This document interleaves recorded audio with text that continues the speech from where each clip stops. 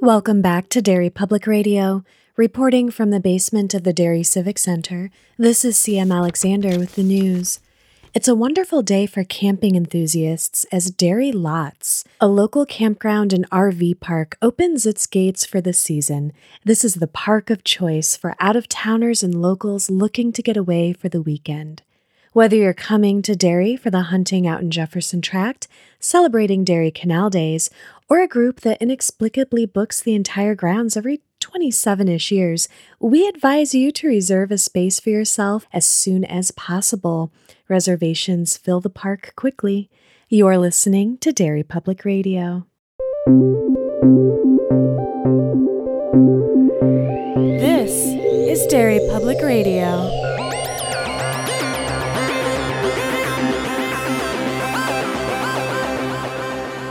Welcome back to Derry Public Radio, a bi-weekly Stephen King Book Club podcast. I'm one of your hosts, Joshua Kahn, alongside CM Alexander. Hello, everyone. And Benjamin Graham. Hey, constant readers. And today we are back with our Patreon selection series with a selection from Lisa Daly, Dr. Sleep, and we are reading through Chapter 5 with CM leading our discussion. CM, take it away.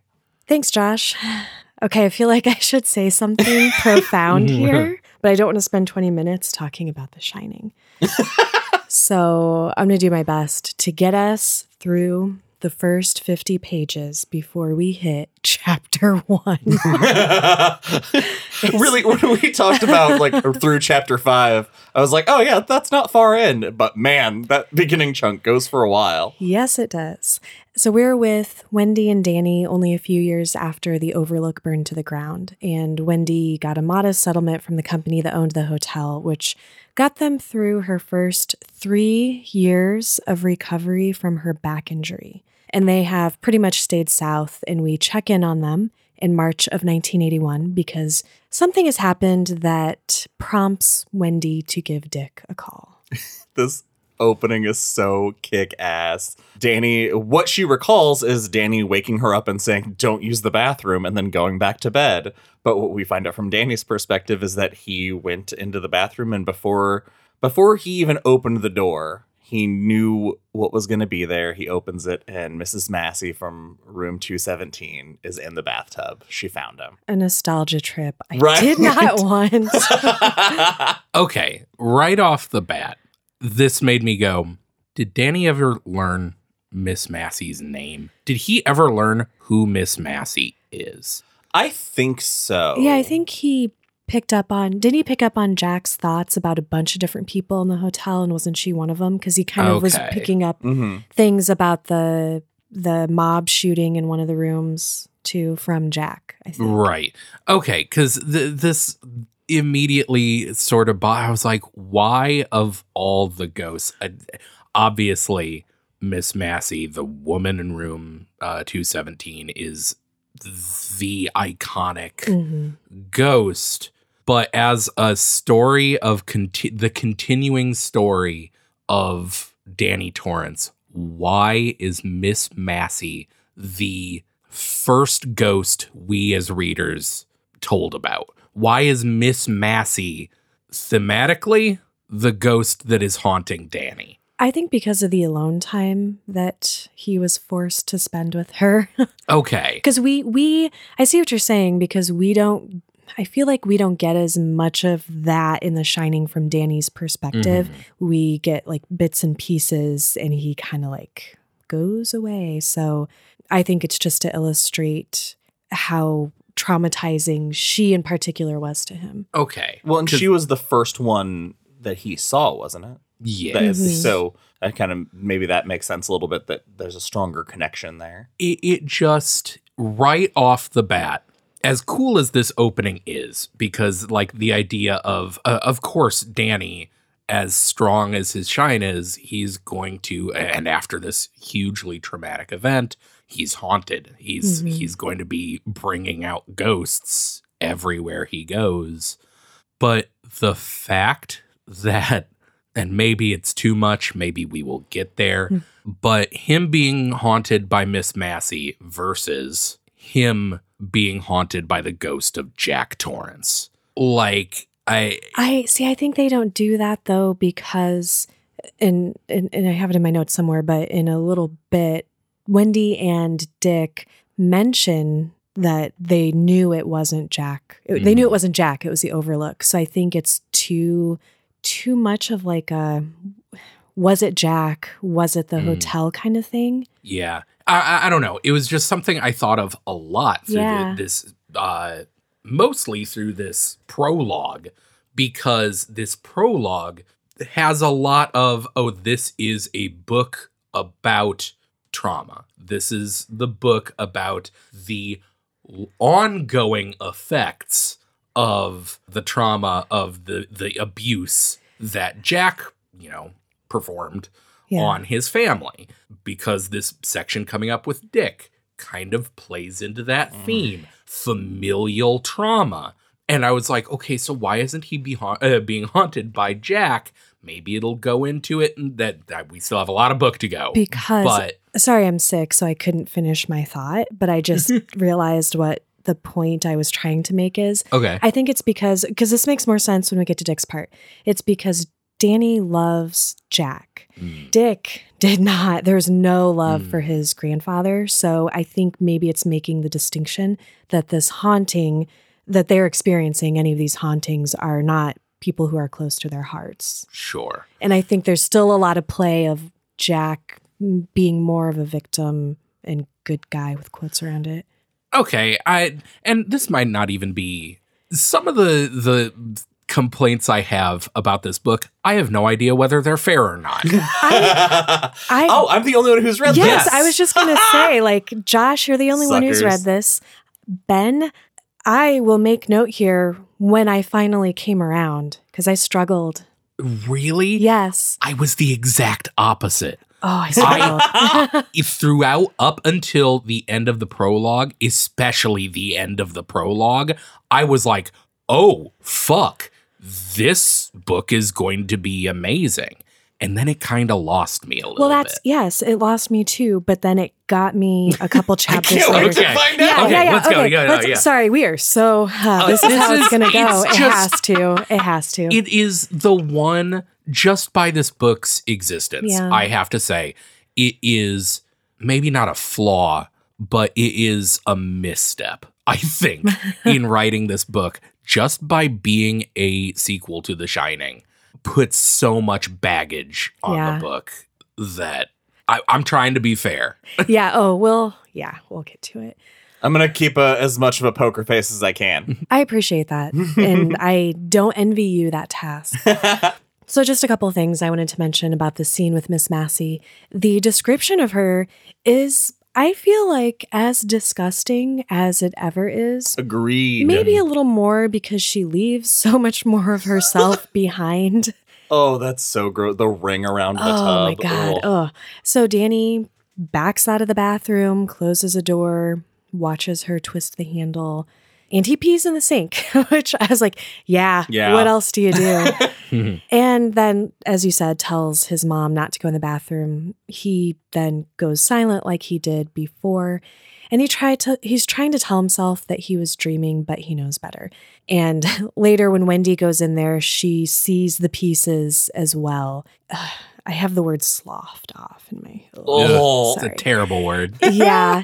And then we get this moment with Wendy in the bathroom when she's very reasonably scared by what turns out to be her own shadow.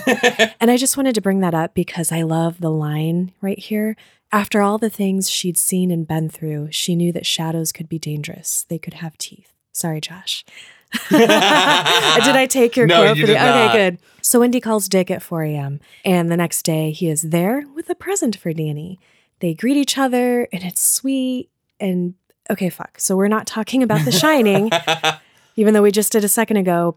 But this is the part, because it's a conversation I feel like we had while covering that book, where she's noticing Dick's new dentures and she thinks about the mallet that swung into his face that broke his old ones, the mallet that swung into her back that made it so that she couldn't walk without a hitch. But again, they both knew that it wasn't Jack, it was the Overlook.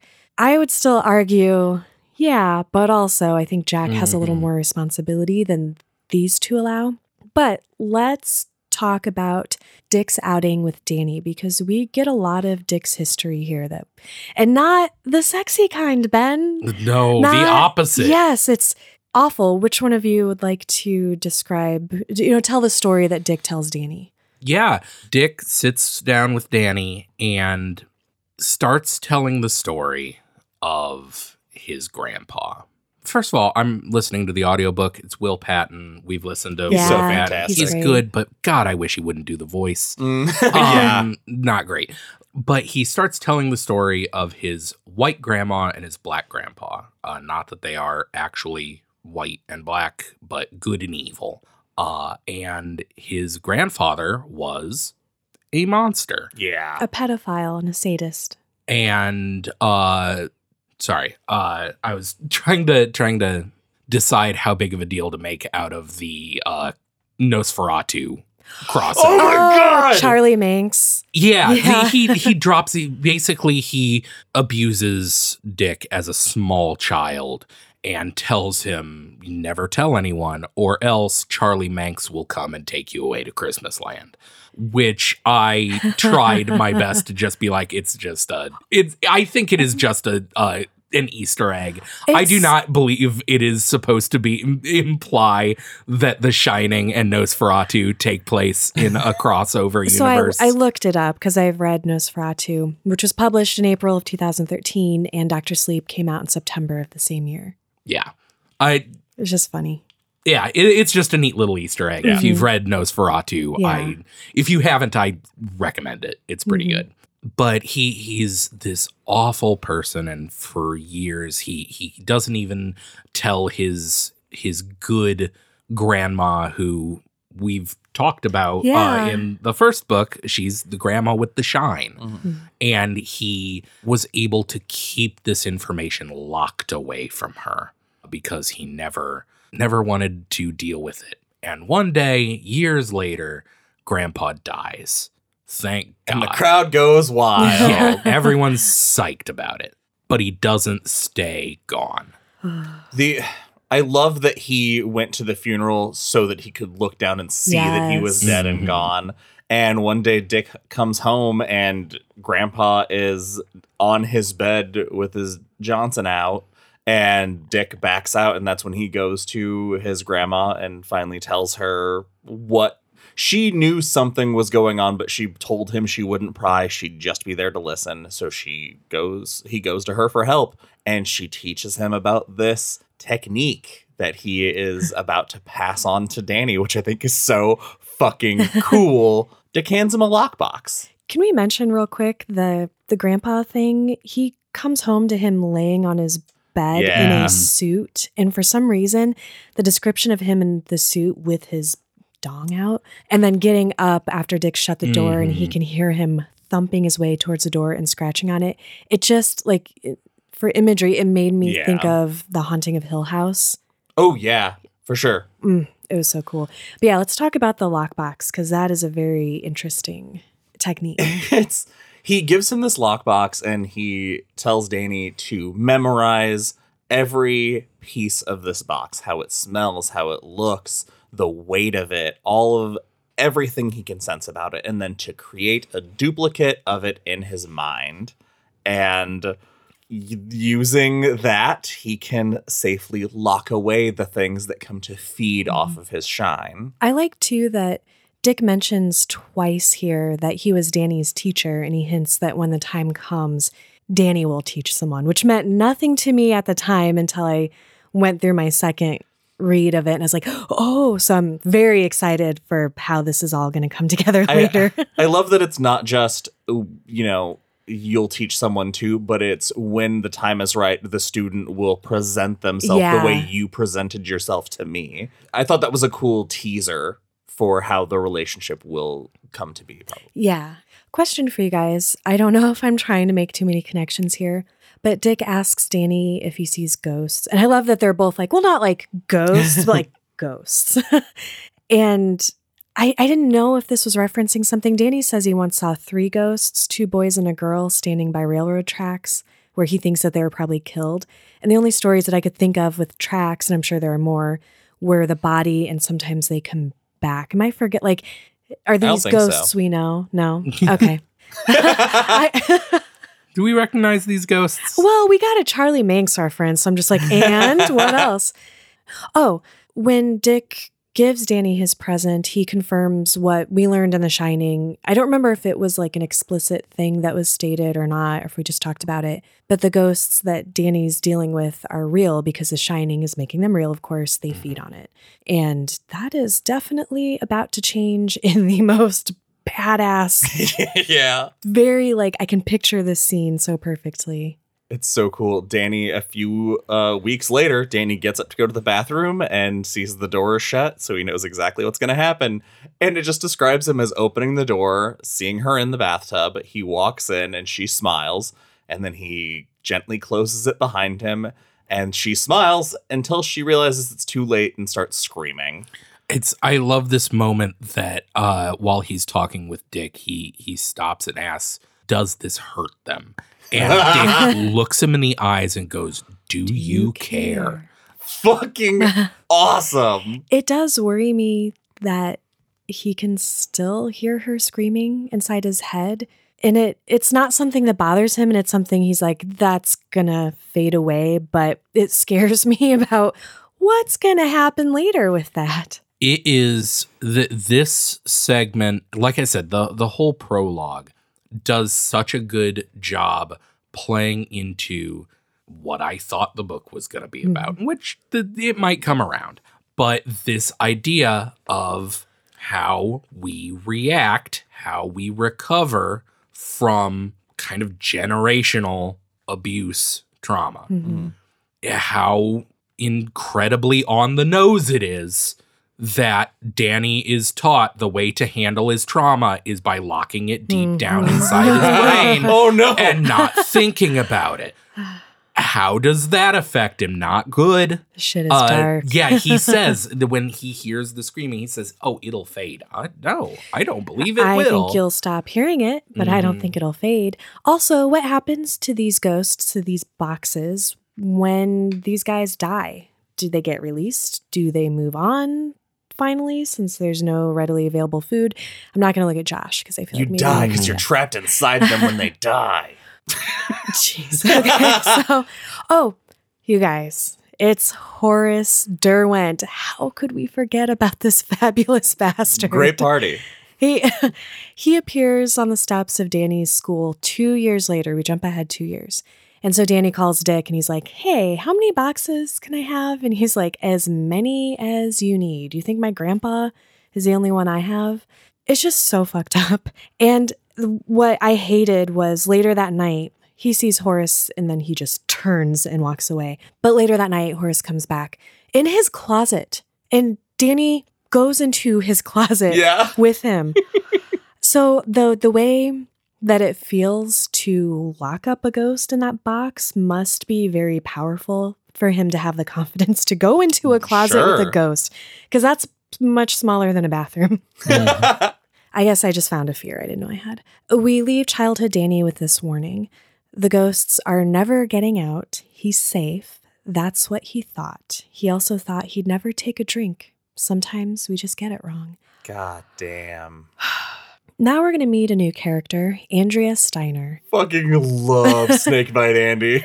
Yes, but before we get to adult Andy, we got to talk about childhood. Yeah. Again, playing into, this whole book, we have a new character, but she has this same traumatic childhood experience. She has the shine, obviously. Interesting. Cool. She is not our main villain. Right. And she's not even someone that we're supposed to like, which I did initially. Oh, how do you not root for her when she cuts the V into his face? Right.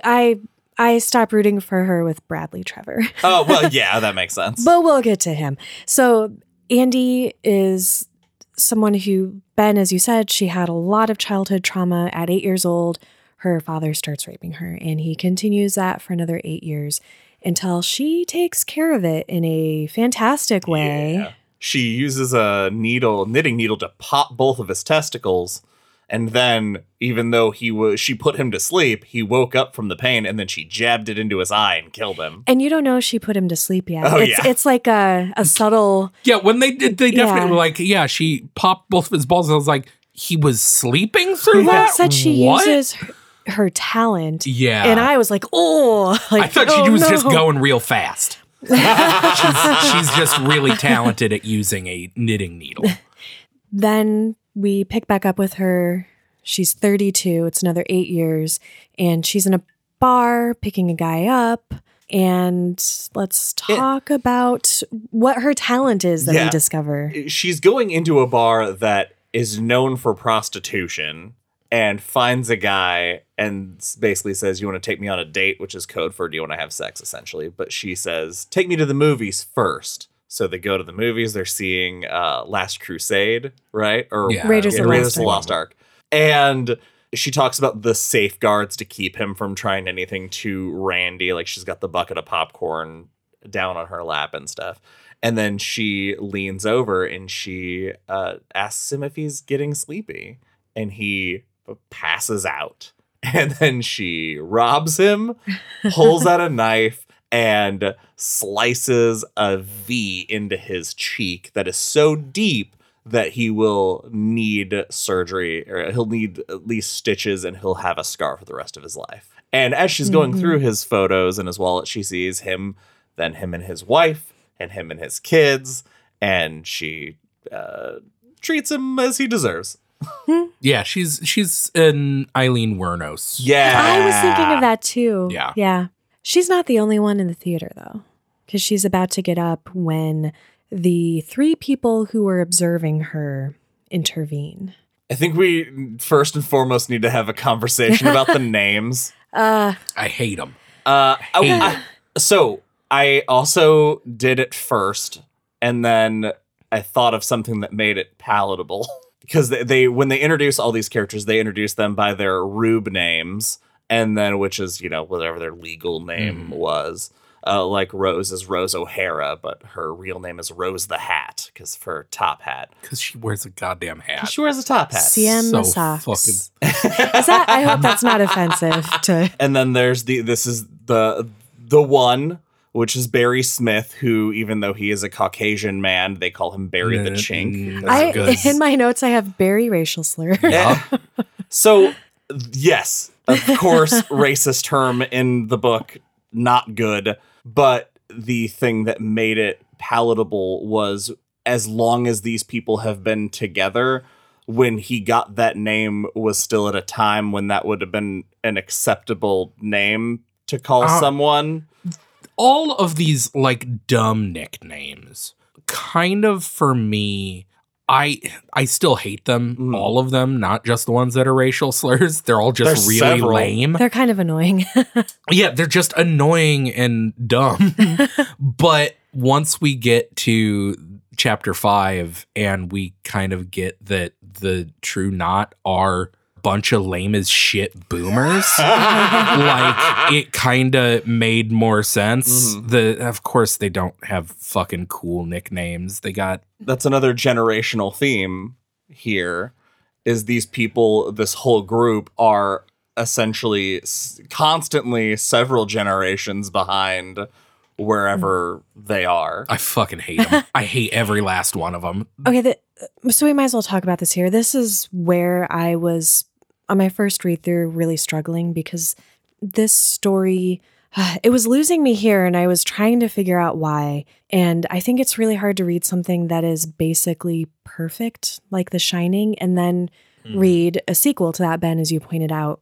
And I feel like, so far, at least it seems like this is what's happening. King is doing the right thing as far as sequels go. You can't recapture that same magic. You need to do something different. The Shining was such a painfully intimate story. 3 people isolated in this haunted hotel. And Dr. Sleep is about to get really, really big.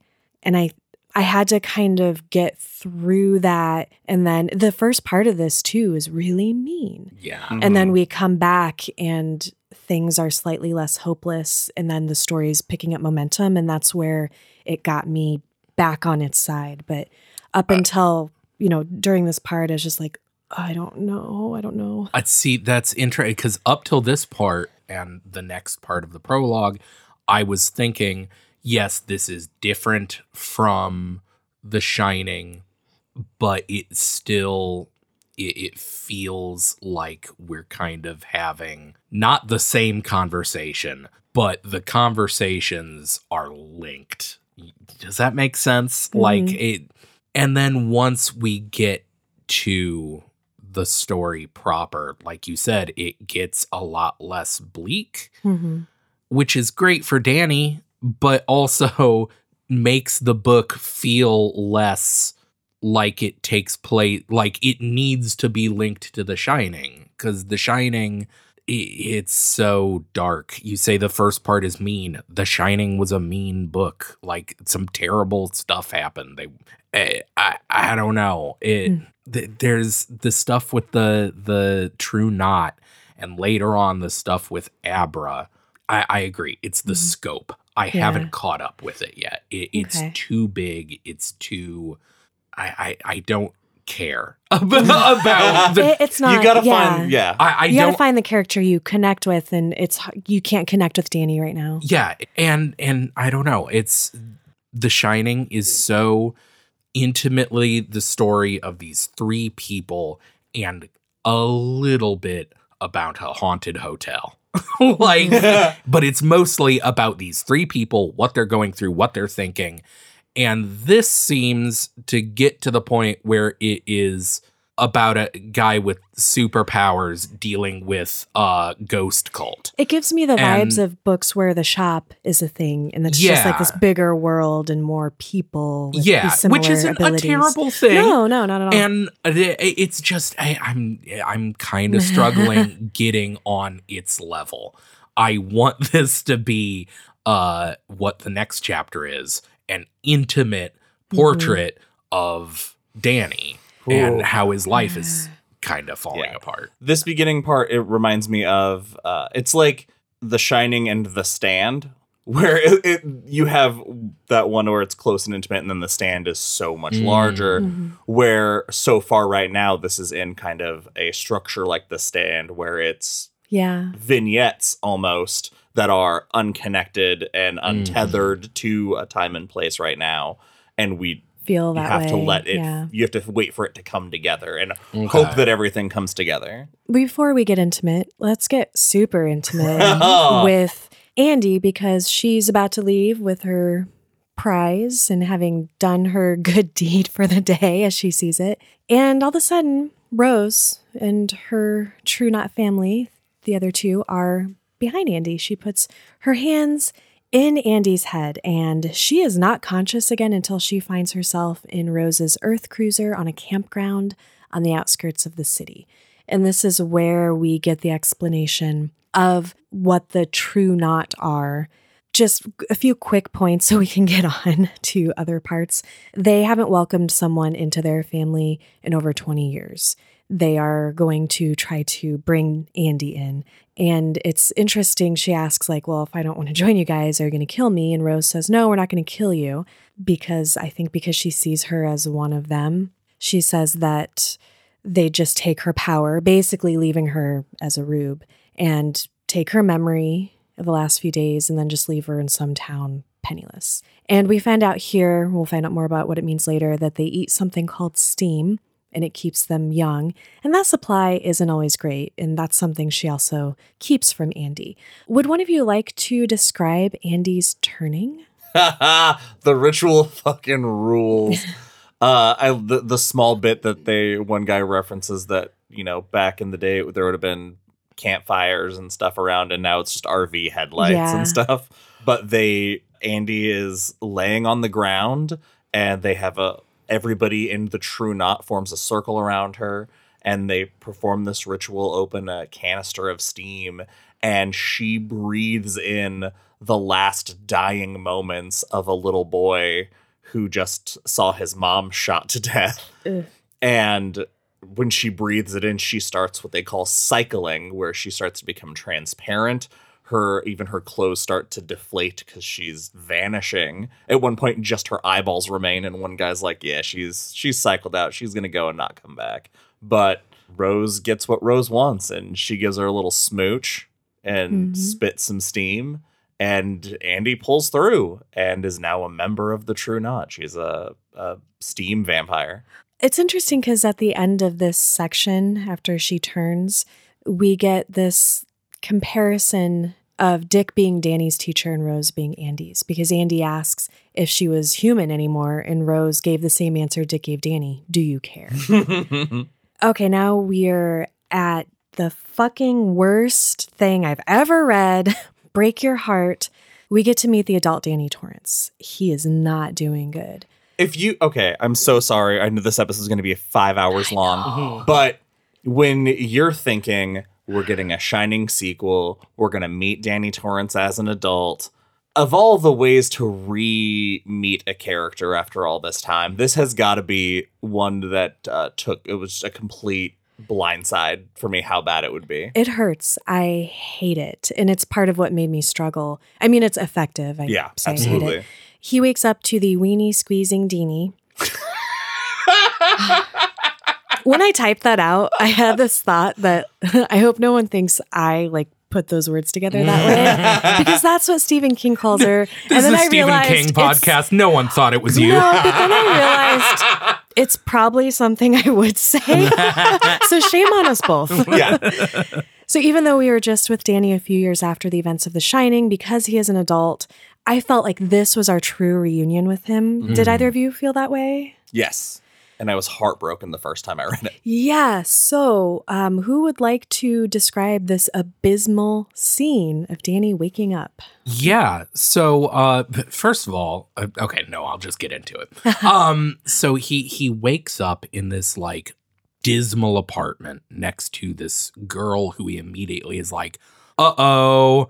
Hope she's might be old a jail enough. And we're like, Danny, no.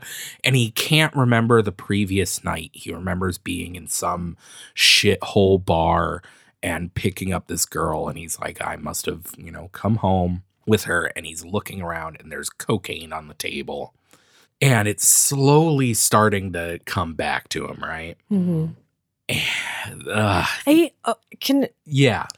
Not to prolong this awfulness, but when he first gets up, he's so hungover and sick that he goes into the bathroom and he's all bloodied up and he turd vomits in the toilet.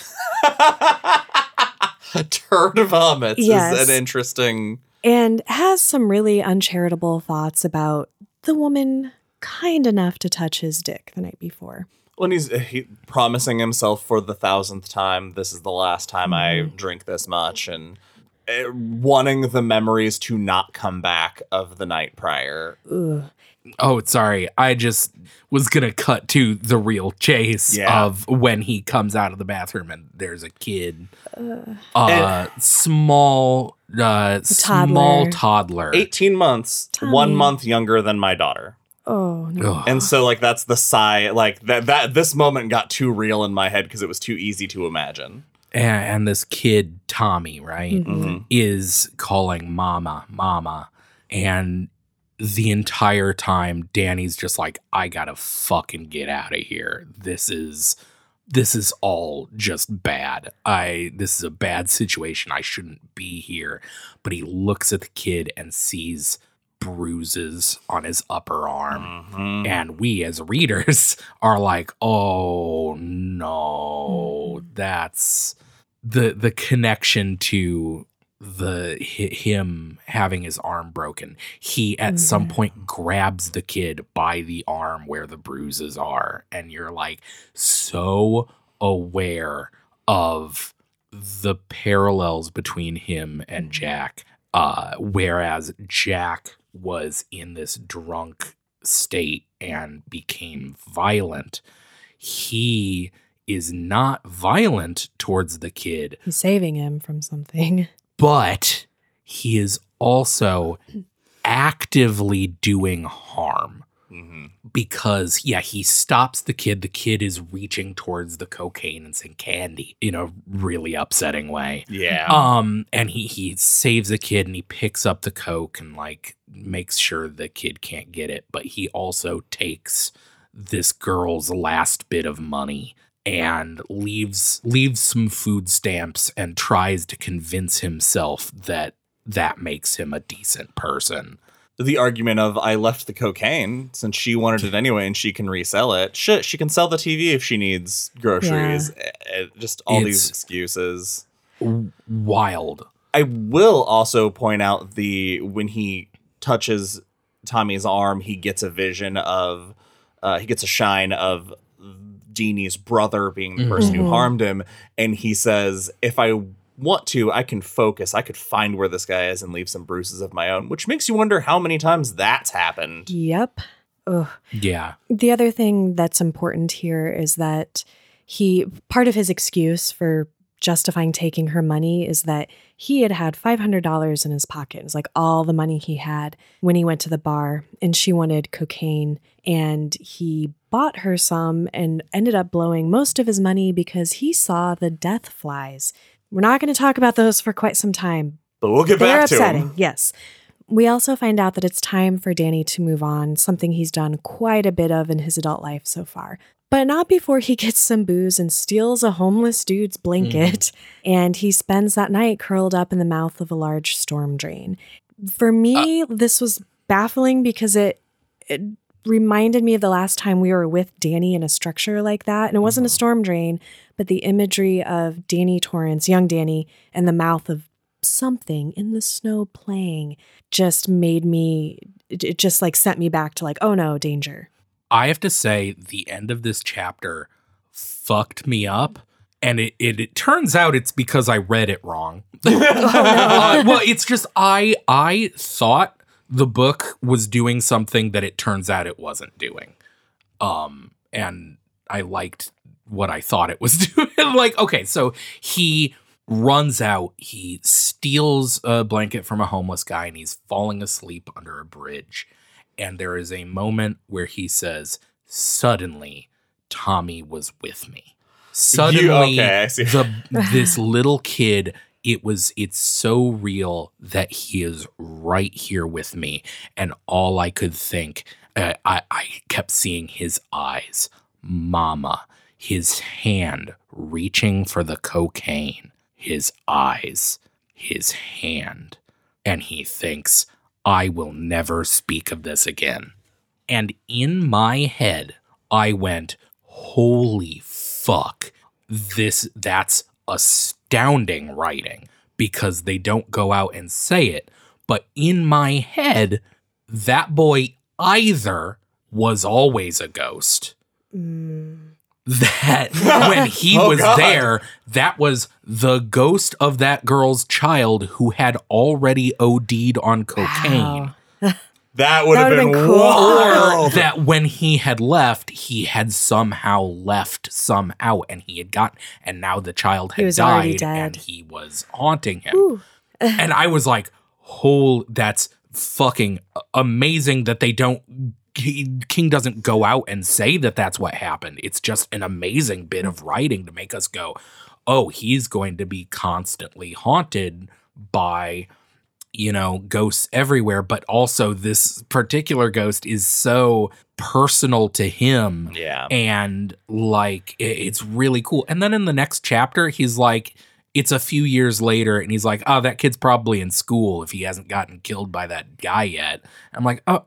Okay. I thought you did a really cool thing, Stephen King. Come on. The only reason I'm not super mad that isn't how it actually was is because of how important this situation becomes to Danny's program. Mm-hmm. Yeah. Okay. So after this evening he spends in the mouth of the storm drain, he moves on upstate. A few years pass, as you said, Ben, and he continues to drink. And this is where we finally enter Chapter 1. And the first part of this is a lot more of Danny moving place to place. We don't have to go through all that. Working basically until he gets fired, or he's about to get fired because, he's been binge drinking and missed too much work. And continuing to be haunted by what he did to Deanie and what he saw on Tommy. He is so haunted that at some point he's like, if I had her address, I would send her $70 just to make it so that I never had to think of them again.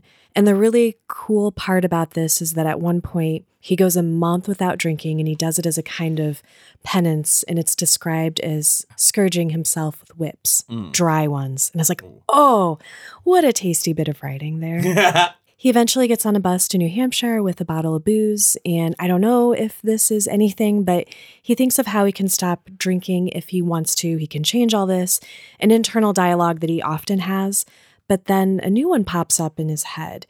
You don't have to live this way if you don't want to. You can, of course, but you don't have to, which is a different, like, it's not a familiar voice. And it's so unfamiliar that he's like, oh, I must be picking up someone's thoughts. And he looks down the aisle of the bus to see if anyone is looking back at him, and no one is. And it's enough, though, that he puts the cap back on the bottle. And much, much later, we find out that he, or at least where we end this episode, hasn't taken a drink since. So do you guys think this was a message from someone else or a new voice in it? Like, what did you make of that, if anything?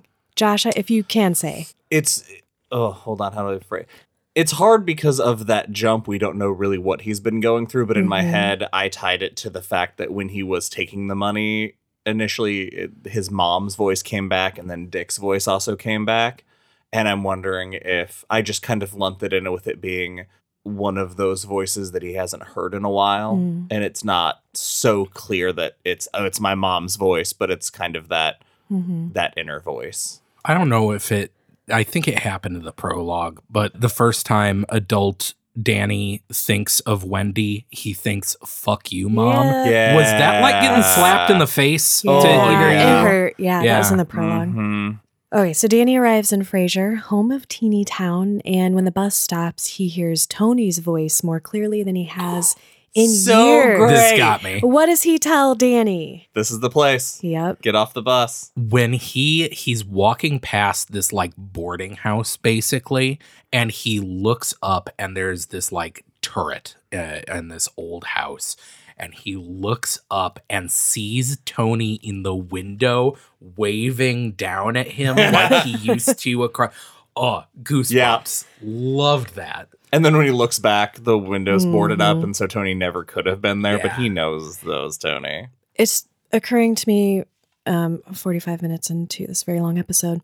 If anyone is diving into this without reading The Shining, don't do that. You've made a mistake. How did you make it 45 minutes in before Well, but just because, like, Tony, for example, there are going to be things that we're going to talk about that we're not going to explain because we know it from The Shining. So if you're in that camp, at the very least, listen to our Shining episodes.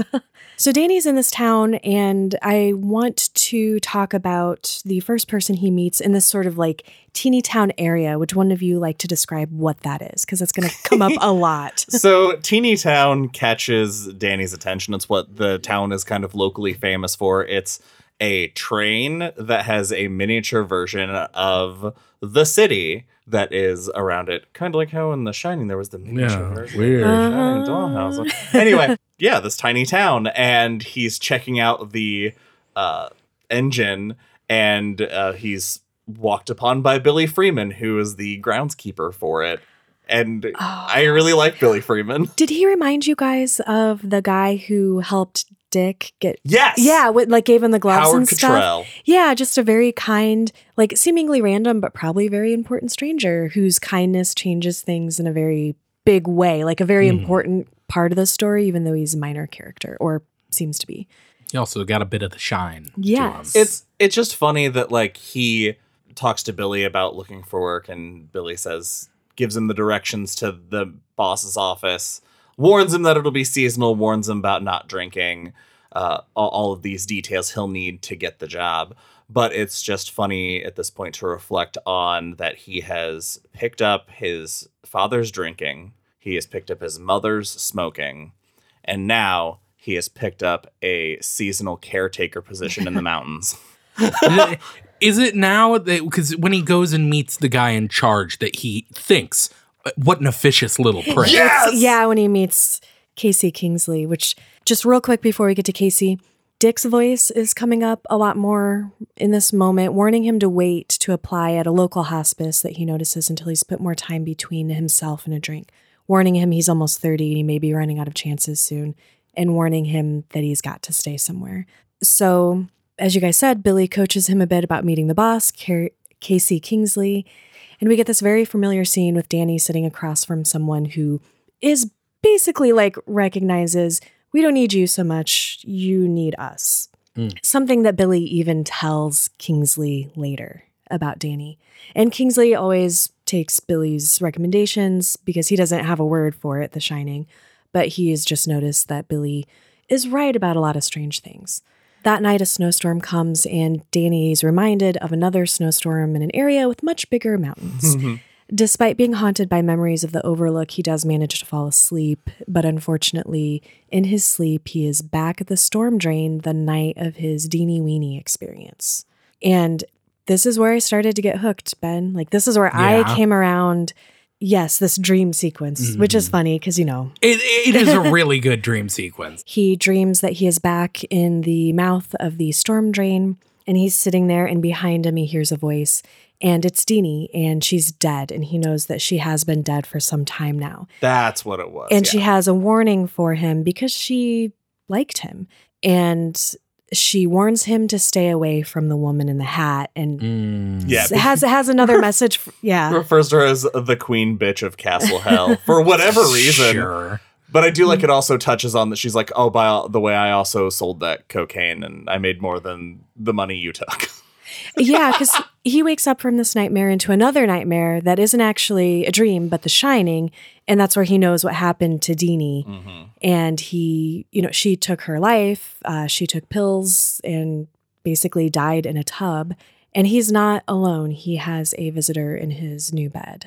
Tommy is laying there with half his skull caved in. And he knows that it was his uncle that did it to him. Ugh. And it was soon after that Deanie killed herself. Mm-hmm.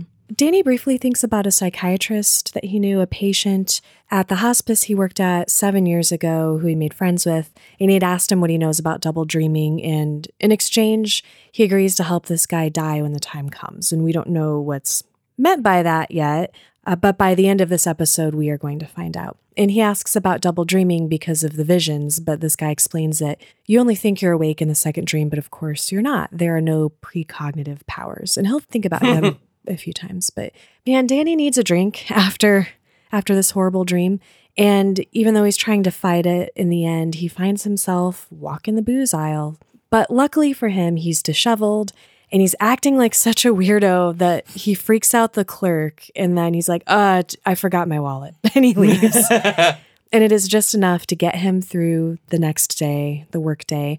Things are kind of looking up. He has a pleasant dinner with Billy, turns down a drink and admits, if I start, sometimes I don't always stop. And Billy suggests that he talk to Kingsley about that because he got a booze divorce 15 years ago, but his drinking destroyed his relationship with his daughter, which Danny had shined something about that when he first met Kingsley. Not the angle I was expecting for our Ulrich stand-in to end up being a mentor kind of character. Yeah, me neither, because I didn't think I was going to like this guy. Yeah. I love Kingsley. Everything is great until later on that night when he wakes up in the early morning hours to pee, which apparently he should never do in the middle of the night. And he sees something disturbing. Yeah, the hat is back. And it's full of blood, and red rum appears on the mirror written in blood. And Tommy's blood-stained shirt is in the sink. When morning comes, Danny buys his booze, and he makes his way to Teeny Town, but luckily for him, Billy woke up with a feeling that something was going on. And he tells Danny to see Kingsley. For me, this part is when his mom's voice comes into his head and asks, is this what it was all for? Mm-hmm. Did we go through all of that just so you could do this with your life? That got me real bad. Rough. Kingsley's not surprised to see Danny. Alcoholics recognize their own. And when Billy sent him over for the job, he had given Kingsley that message about him. So he's willing to trust Billy's intuition about Danny as well. So Danny says, I need help. And Kingsley takes the bottle from him and he asks him if he's sick and tired of being sick and tired. And they go inside his office to talk. And we are going to leave Danny for a little bit because now we're going to meet yet another character, a very interesting baby, her mom, dad, and Momo. I'm sorry. The magical baby named Abra. I do hate the name Abra. I know. I absolutely hate that name.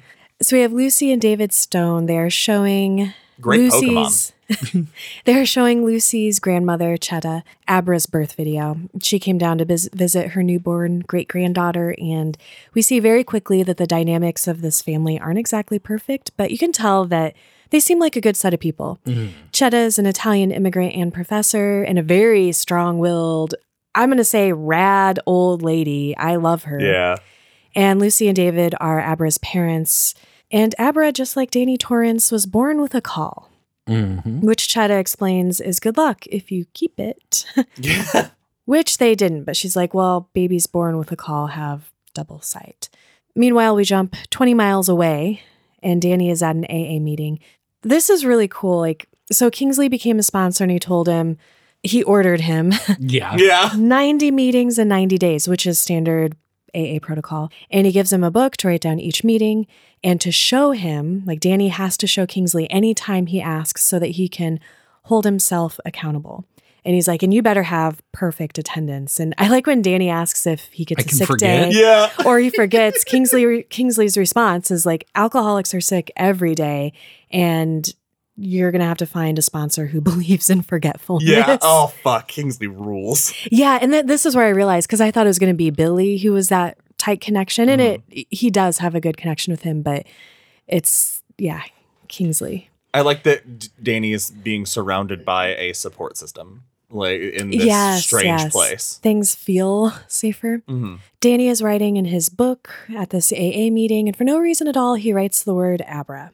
And in his mind, he hears Chetta asking if they saved it, referring to the caul. Okay, so we're going to quickly check in with the True Knot, who are beginning their journey back east, with the comment that they weren't in a hurry because the feast was still months away. I feel so stupid. I couldn't keep track of time very well. I wasn't even thinking about years. Okay, so it wasn't just me. It wasn't you at all. Because the reveal is one of the most insane things I've ever read. Really? I when we get the reveal, I was like, Jesus Christ, King, this is in such poor taste.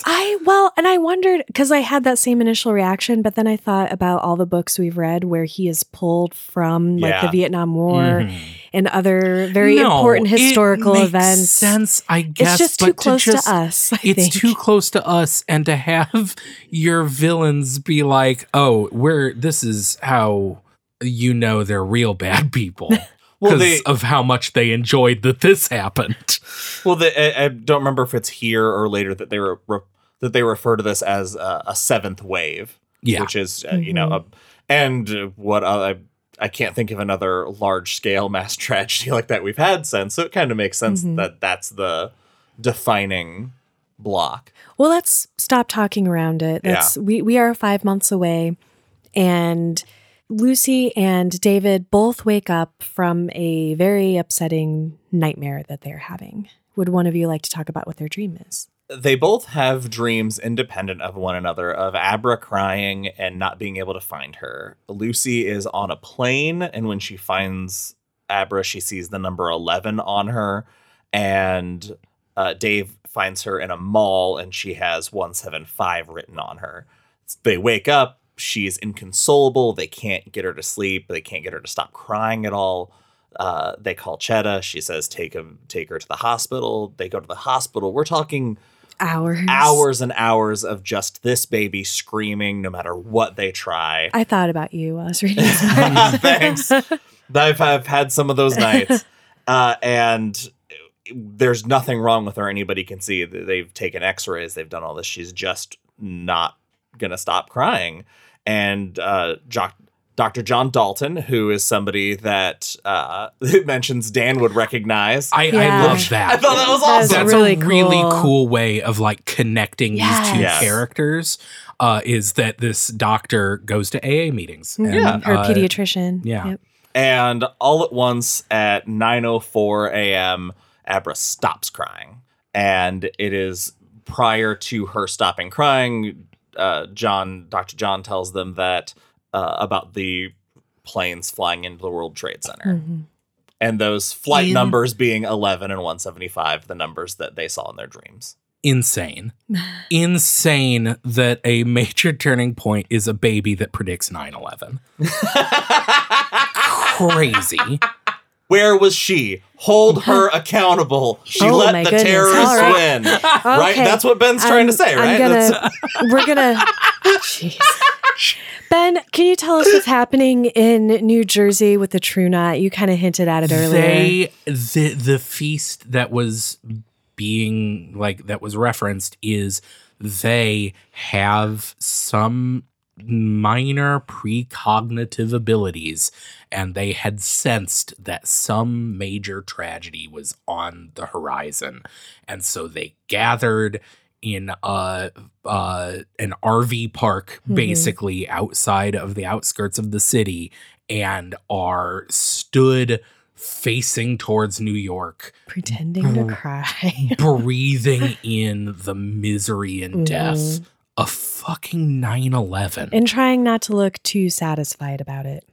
Pointing out that several of them can cry on command and they use them as shields, basically. And this is also where we find out that some of them are way older than they look, and they're about to look younger than they are. Yeah, what's his name? Grandpa Flick. Yeah, sure. That he's this old man, but he talks about how he tells people originally he had to lie and tell people he was a part of the Spanish-American War. Spanish-American War. He had to lie because he had to come up with a more recent war. But I love that he's always been a history buff, so staying anachronistic has never been a problem for him. All right, so we are going to jump ahead to January 2004. We are back with Danny, who is 3 months away from being 3 years sober. Yes. Yay, Danny! Good job, Danny. Congratulations. He has his driver's license back. He's got a steady job at the Helen Rivington House. The Shining has been quiet, which he did not expect for being sober, except for extra stuff he sometimes does at the hospice, which we still don't quite know what that is. And Danny is on his way to an open discussion meeting, thinking about a story a woman in group shared a few years ago about a hit and run. You mean eerily the story of a reason his dad got sober? Except for she found a person? Yeah! It took me my second time through to be like, wait, that's Jack's story. It took me now. Oh! No, that's awesome. Yeah. Yeah, this lady, this is going to become moderately important a little while later, but she's just saying, hey, this is the deep, dark secret, the baggage. Here it is. Honesty in all our affairs. Yep. And tonight, though, Dr. John has something to share as well. And Danny likes this guy so much that he's going to put himself out there to help him. Let's talk about how he helps him. It's such a cool moment because he just gets up and he says, I'm lying to my wife. She bought me a watch. I lost it and I've been lying to her about it. It's not like the watch is super important. It just reminds me of when I used to lie about drinking.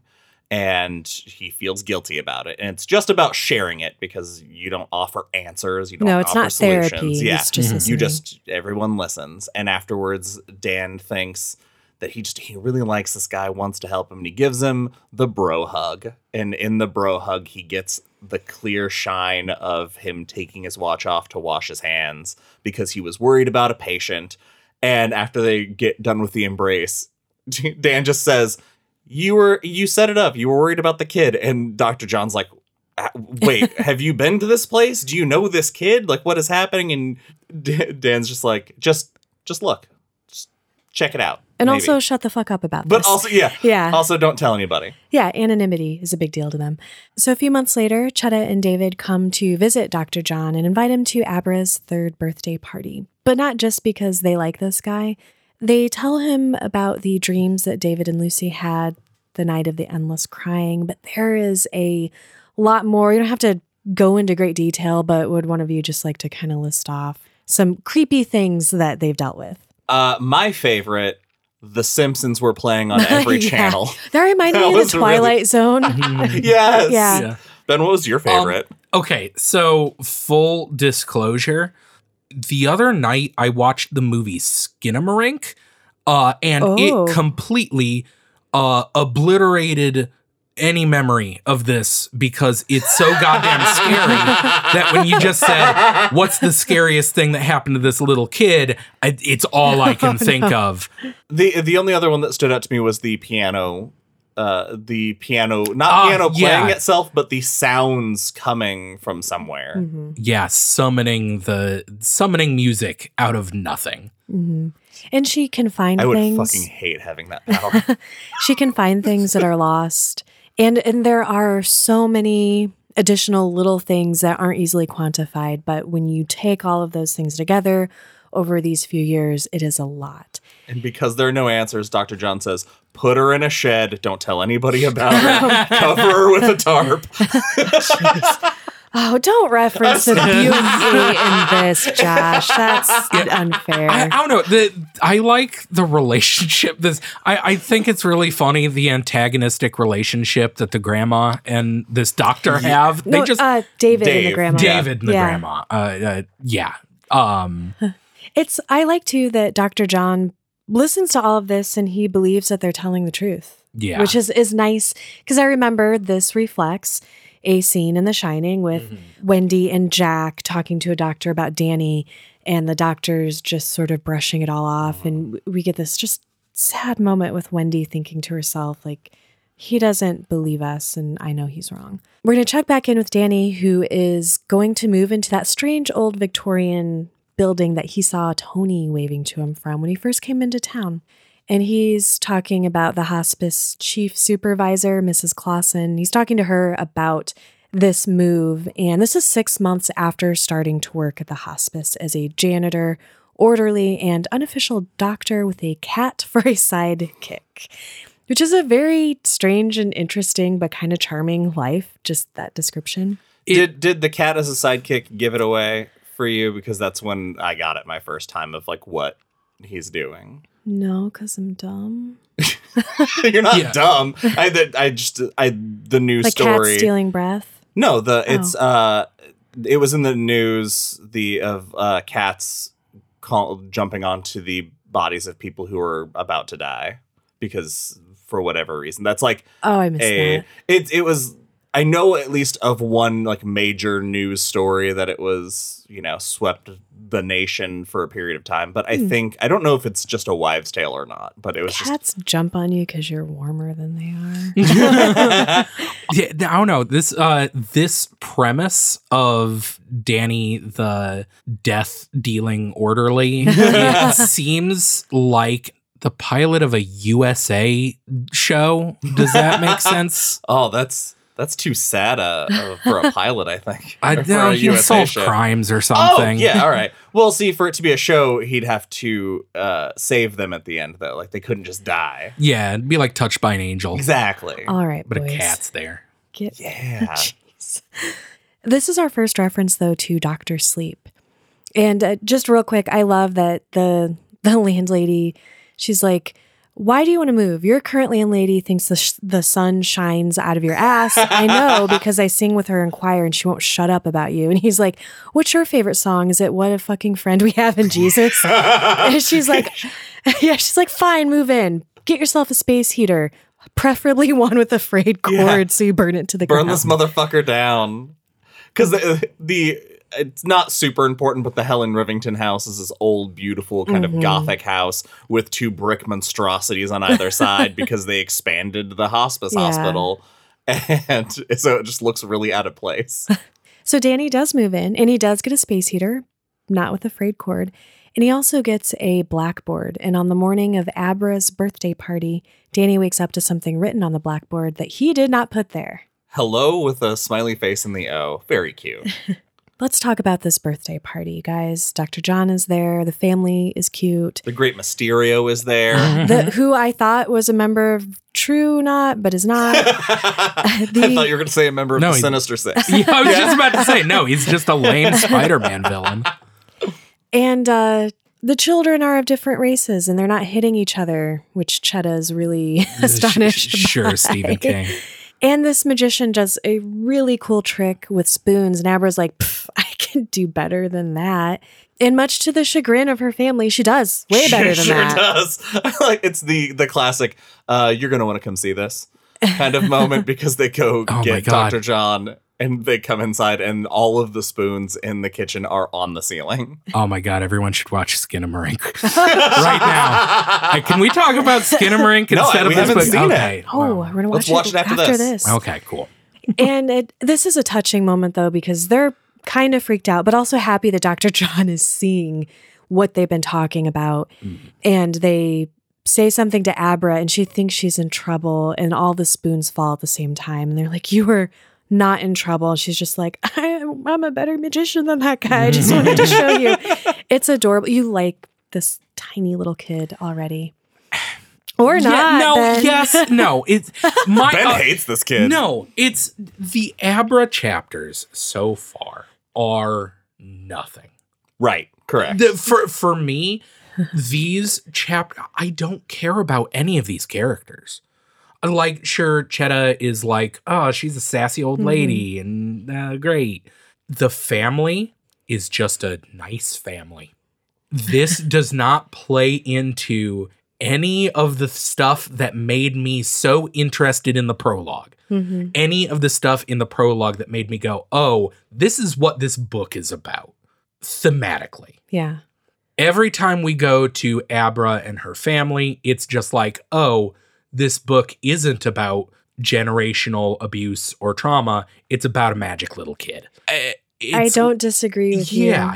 They're, I like the characters. I'm interested. I'm definitely excited to see where it goes.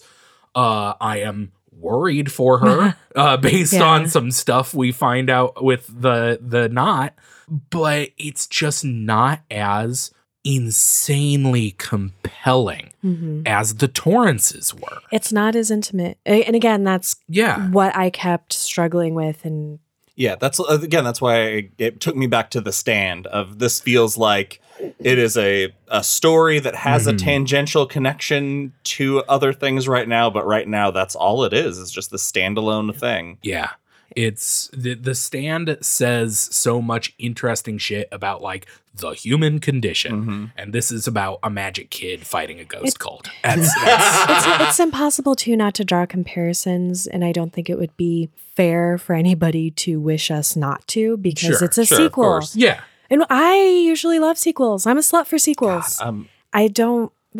I'm just gonna keep going. Yeah, I mean, like with my expectations being sort of like, I don't know, and I'm also gonna keep going so we can someday stop recording. All right, a few months later, we are with the Stones in Dr. John's office. He had his nephew do some research. There's not really a lot of useful information to share, but I just do like that. I like the advice he gives them. Josh, is that 100%. The advice they give her is treat her as normal because for the most part that's exactly what she is. Well, and have a plan for everything. Oh yeah, Which, if you have a plan for something, you won't panic when it happens because you'll have thought about it already. It's advice he gives every new parents of a child. Yeah. Like have a schedule for feeding and then have a plan for what you're going to do if someone can't do it. Have a plan for when you sleep. For God's sakes, figure it when you're sleeping. John does have a brief thought here of Danny. So I imagine he might, prediction here, he might be the one to bring Danny and Abra together, maybe. I don't know yet. Josh, I'm not looking at you.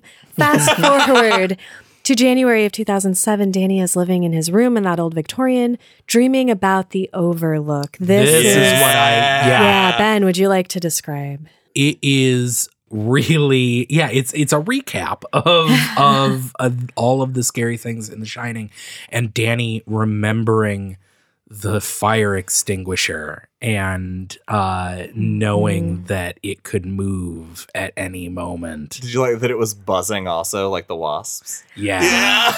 Because there is real buzzing. Oh, I felt so dumb here. He is, guys, I'm sorry. He's woken up by Claudette, buzzing him to come down to the hospice with the words, I think you've got one, Doc. And I was like, oh, everybody used to call him Doc. He's Dr. Sleep. I didn't know he was Dr. Sleep. I thought it was a member of the True Knot. Very easily could be. Outstanding. I also, we didn't really go into it, but when he talks to Dr. John, the fact that he calls him Doc, I thought that was just really funny to hear Danny call someone else Doc. Charlie Hayes is the patient. He seems very He seemed very lively the afternoon before, and he has some company, though. Azzy the cat, who visits people as they're about to die. Which is short for... Azrael. Azrael, yes, the angel of Azri death. Kadabri. Or whatever. Yup. Everyone there accepts this, that Azzy sort of foreshadows what's about to happen. And I think that's really cool. It completes this picture of Danny, who they also accept as Dr. Sleep, as being home and settled and okay. And after the mama section is what that was called with Deanie at the beginning of this book, I'm just so relieved. Like, I really needed this. I really needed this moment to see him being at home, like for the first time ever since we've known Danny. I actually really like that I like that the book didn't become entirely his struggles with alcohol. I was very worried about that. Yeah, it is cool to see that he's in a good place. Mm-hmm. Danny makes his way to Charlie's room, passing Fred Carling, who we will find out very shortly should be put in jail. Carling tells Danny Charlie has a nosebleed and then mocks him for being Dr. Sleep. So Ben, I know you don't work in a hospice, but I feel like of the three of us, you're probably the one with the closest experiences to this kind of setting, not necessarily like helping someone die. But would you like to tell us about Charlie and what Danny does for him? Yeah, he basically is a death doula, which is just a real thing. Like that's just a real job. Really? Yeah. No, there are people who specialize in just the process of dying, and they will come and sit with you. And not everybody has somebody. Yeah. So he comes and sits by this guy and talks with him, and the guy's like, yeah, I think it's my time and I'm real scared. And Danny says, I get that, but it's cool. Like, guess what? I know for a fact it doesn't end. Mm-hmm. Like, it's not going to be nothing. And until whatever's next comes, I'm going to be here with you. And I'm getting a little choked up beautiful. Talking about it. Yeah. And he just helps this guy pass. And it's, Did you get the impression, because when he's like holding his hand and he's seeing, what you presume is like his wedding night with his wife, and like these moments that he is also showing, like letting him relive those moments in this, he's like facilitating. Yeah. He is doing the life flashing before your eyes for him to, and tells him that it's just going to sleep, and then you'll wake up and it'll be different. Yeah. A thing I want to mention here, he sees bruises on his arm, which is not unusual for leukemia patients because they bruise very easily, but he shines that these are, and he sees that they are fingerprints. He knows they're from Carling. He's going to put a pin in that. So when Charlie passes, this was interesting. So Danny thinks of this moment as his terrible privilege, first of all, which is like, but he sees these slow blue pulses in the darkness when Charlie dies. And I think what he also sees is steam.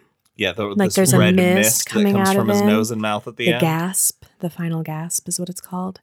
So Azzy, who usually takes off before the final moment, is still there, and he's staring really hard at the door. Danny turns to look, expecting to see one of the nurses, but there's no one there, although he knows that's not really true. Someone is there. And he asks, is your name Abra? And in response, he hears faint piano keys. Then that presence is gone. Now Danny's going to take care of some business, and it was so satisfying that he did. Who would like to do the honors? He marches down to Carling and flips him out of his chair. And it points out that he doesn't want to be like his father, but he knows he has the same rage his father has. And he even notes that he's proud of himself a little, that he's walking to this calmly and not with fists clenched ready to fight, because he knows he could lose it and pummel this guy. But he tosses him on his ass and just punks him out so hard. And it's like, if I ever find it, you lay your hand on another person, I don't care who you know, you will never be allowed in this building again. It is really cool. Yeah, it's amazing. It does make me feel, though, I hate this, that Carling is going to meddle in an extremely frustrating way later on. Don't make a noise, Josh. Don't want to know yet. Danny goes back to his room. And I haven't really mentioned it because it's a lot, but much of this time that we're spending with Danny, he is still haunted by memories and phrases. And he's always thinking of the Overlook and Mama and Canny. And he's also thinking of his sobriety, the slogans, the lessons he's learning. We don't have to talk about it every single time, but I just want to mention it because it's a really important part of the book and a very real and well-written part when he's thinking about his sobriety. And it's just, it's something we talk about that King does really well, things like grief and addiction. So Danny's journey with addiction and sobriety, to me, it was so real that it made him real to me as an adult. And I really appreciated that.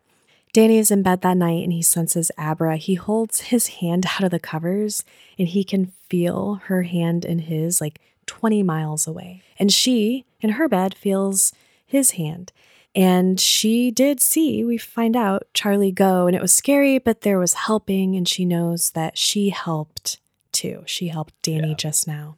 Last section of this episode, guys, we are going to spend some time with the True Knot, who, since we left Andy's turning, and I forgot to mention, like, Rose is a total fox, and taught Andy that sex wasn't bad.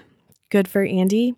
And Rose is like this. She reminds me Which of is, Resident of course, Evil. A lesson that the villains should teach. But I was picturing the what's her name from Resident Evil Village? The really tall lady. Lady Dimitrescu? Yes, yeah. Lady the Hat? Lady the Hat. Oh, I do hate She also has a bitchin' hat. I mean... I do hate the True Knot, you guys. I have some real complicated feelings about the True Knot, if I can get into it real quick. Yeah. So this chapter starts with, aren't RVs weird? RV culture. RV culture is creepy, right? Stephen King does not like RVers or something. Weird, I don't know. It is. I'm torn. I'm torn. Because on the one hand, this reads like lower class. Aren't the middle class creepy?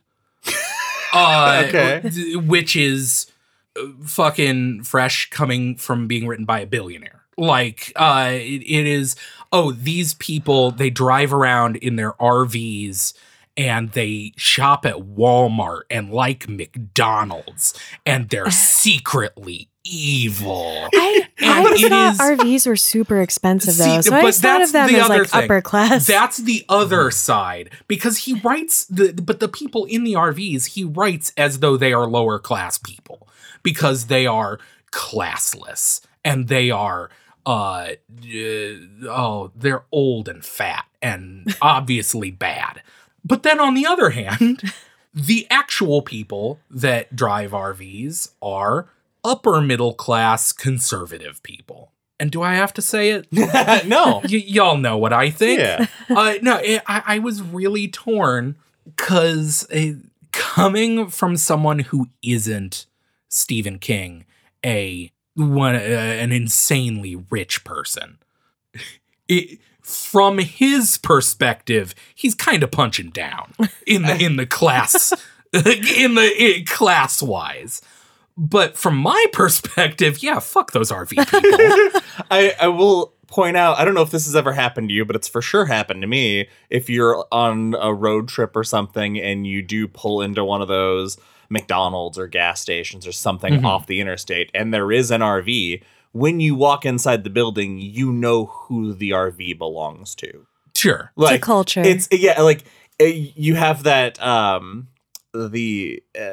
what you would dress a cartoon character in to show they're a tourist. Yes. It is like that kind of... See, that feeling feels extreme because that image I have in my head are people that are lower class. People who have worked their whole life and are now retired and are traveling the country or whatever. I just picture the neighbor from Beavis and Butthead.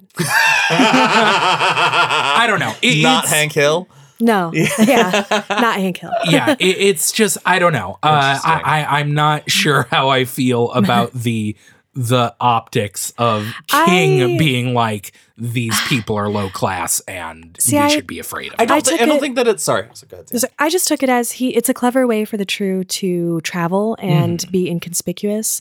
And I think King just wants to make us feel uncomfortable with this group of people. For me, it's the fact that all he has to point out to is he draws enough a picture of me to see these people and to immediately say, I wouldn't engage either. Yeah.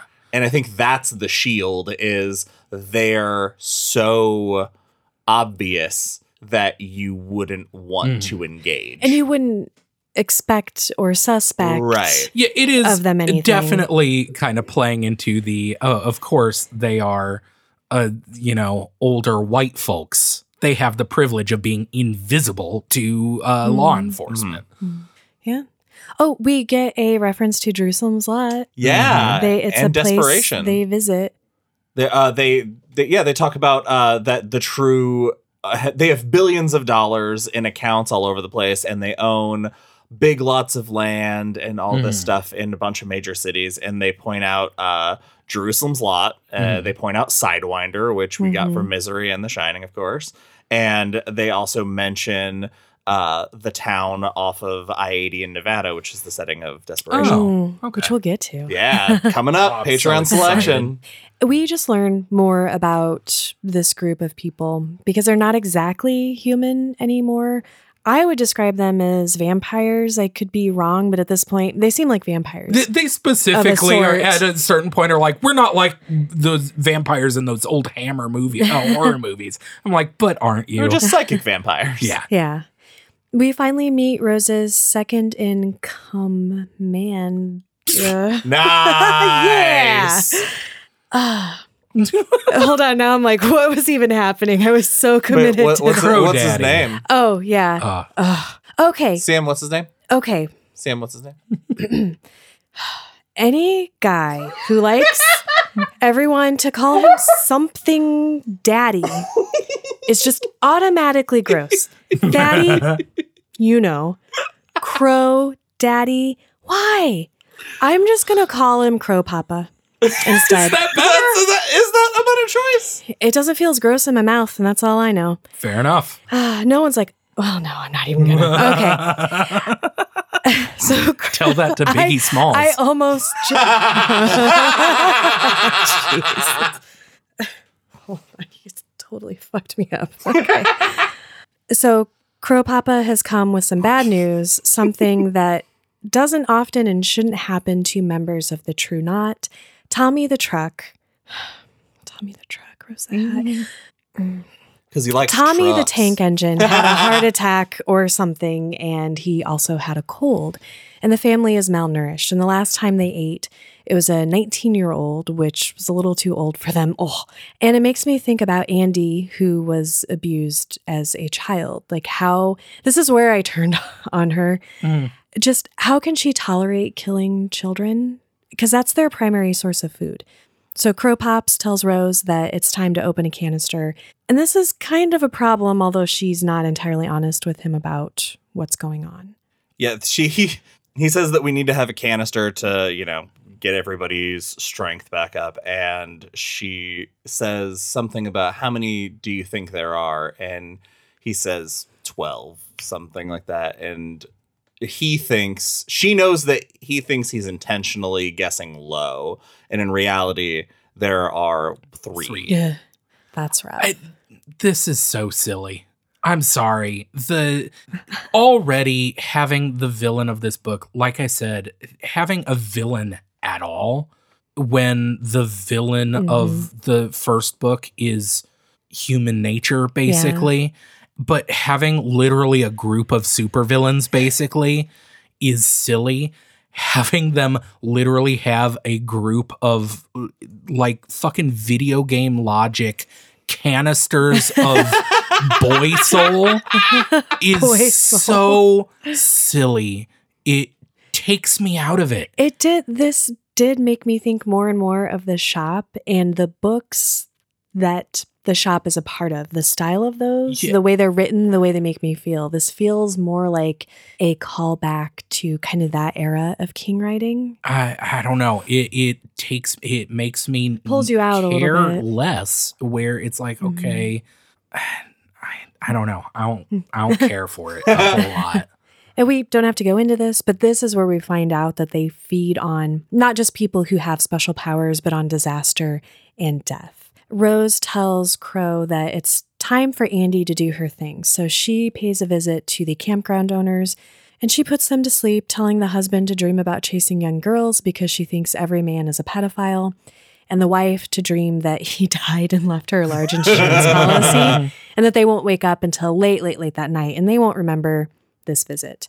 And I mentioned that Andy thinks every guy's a pedophile because he does have a dream about a young girl, but does he have that dream because she told him to? Yeah. Does he even like young girls? I guess that was my... No, I think by the way he reacts the next morning about his dream when they talk about it, it seems like he's very disturbed. Well, I just thought he was hiding it from his wife. So I was kind of like, did she make him a pedophile just now? Like, she sucks. Yeah, that's...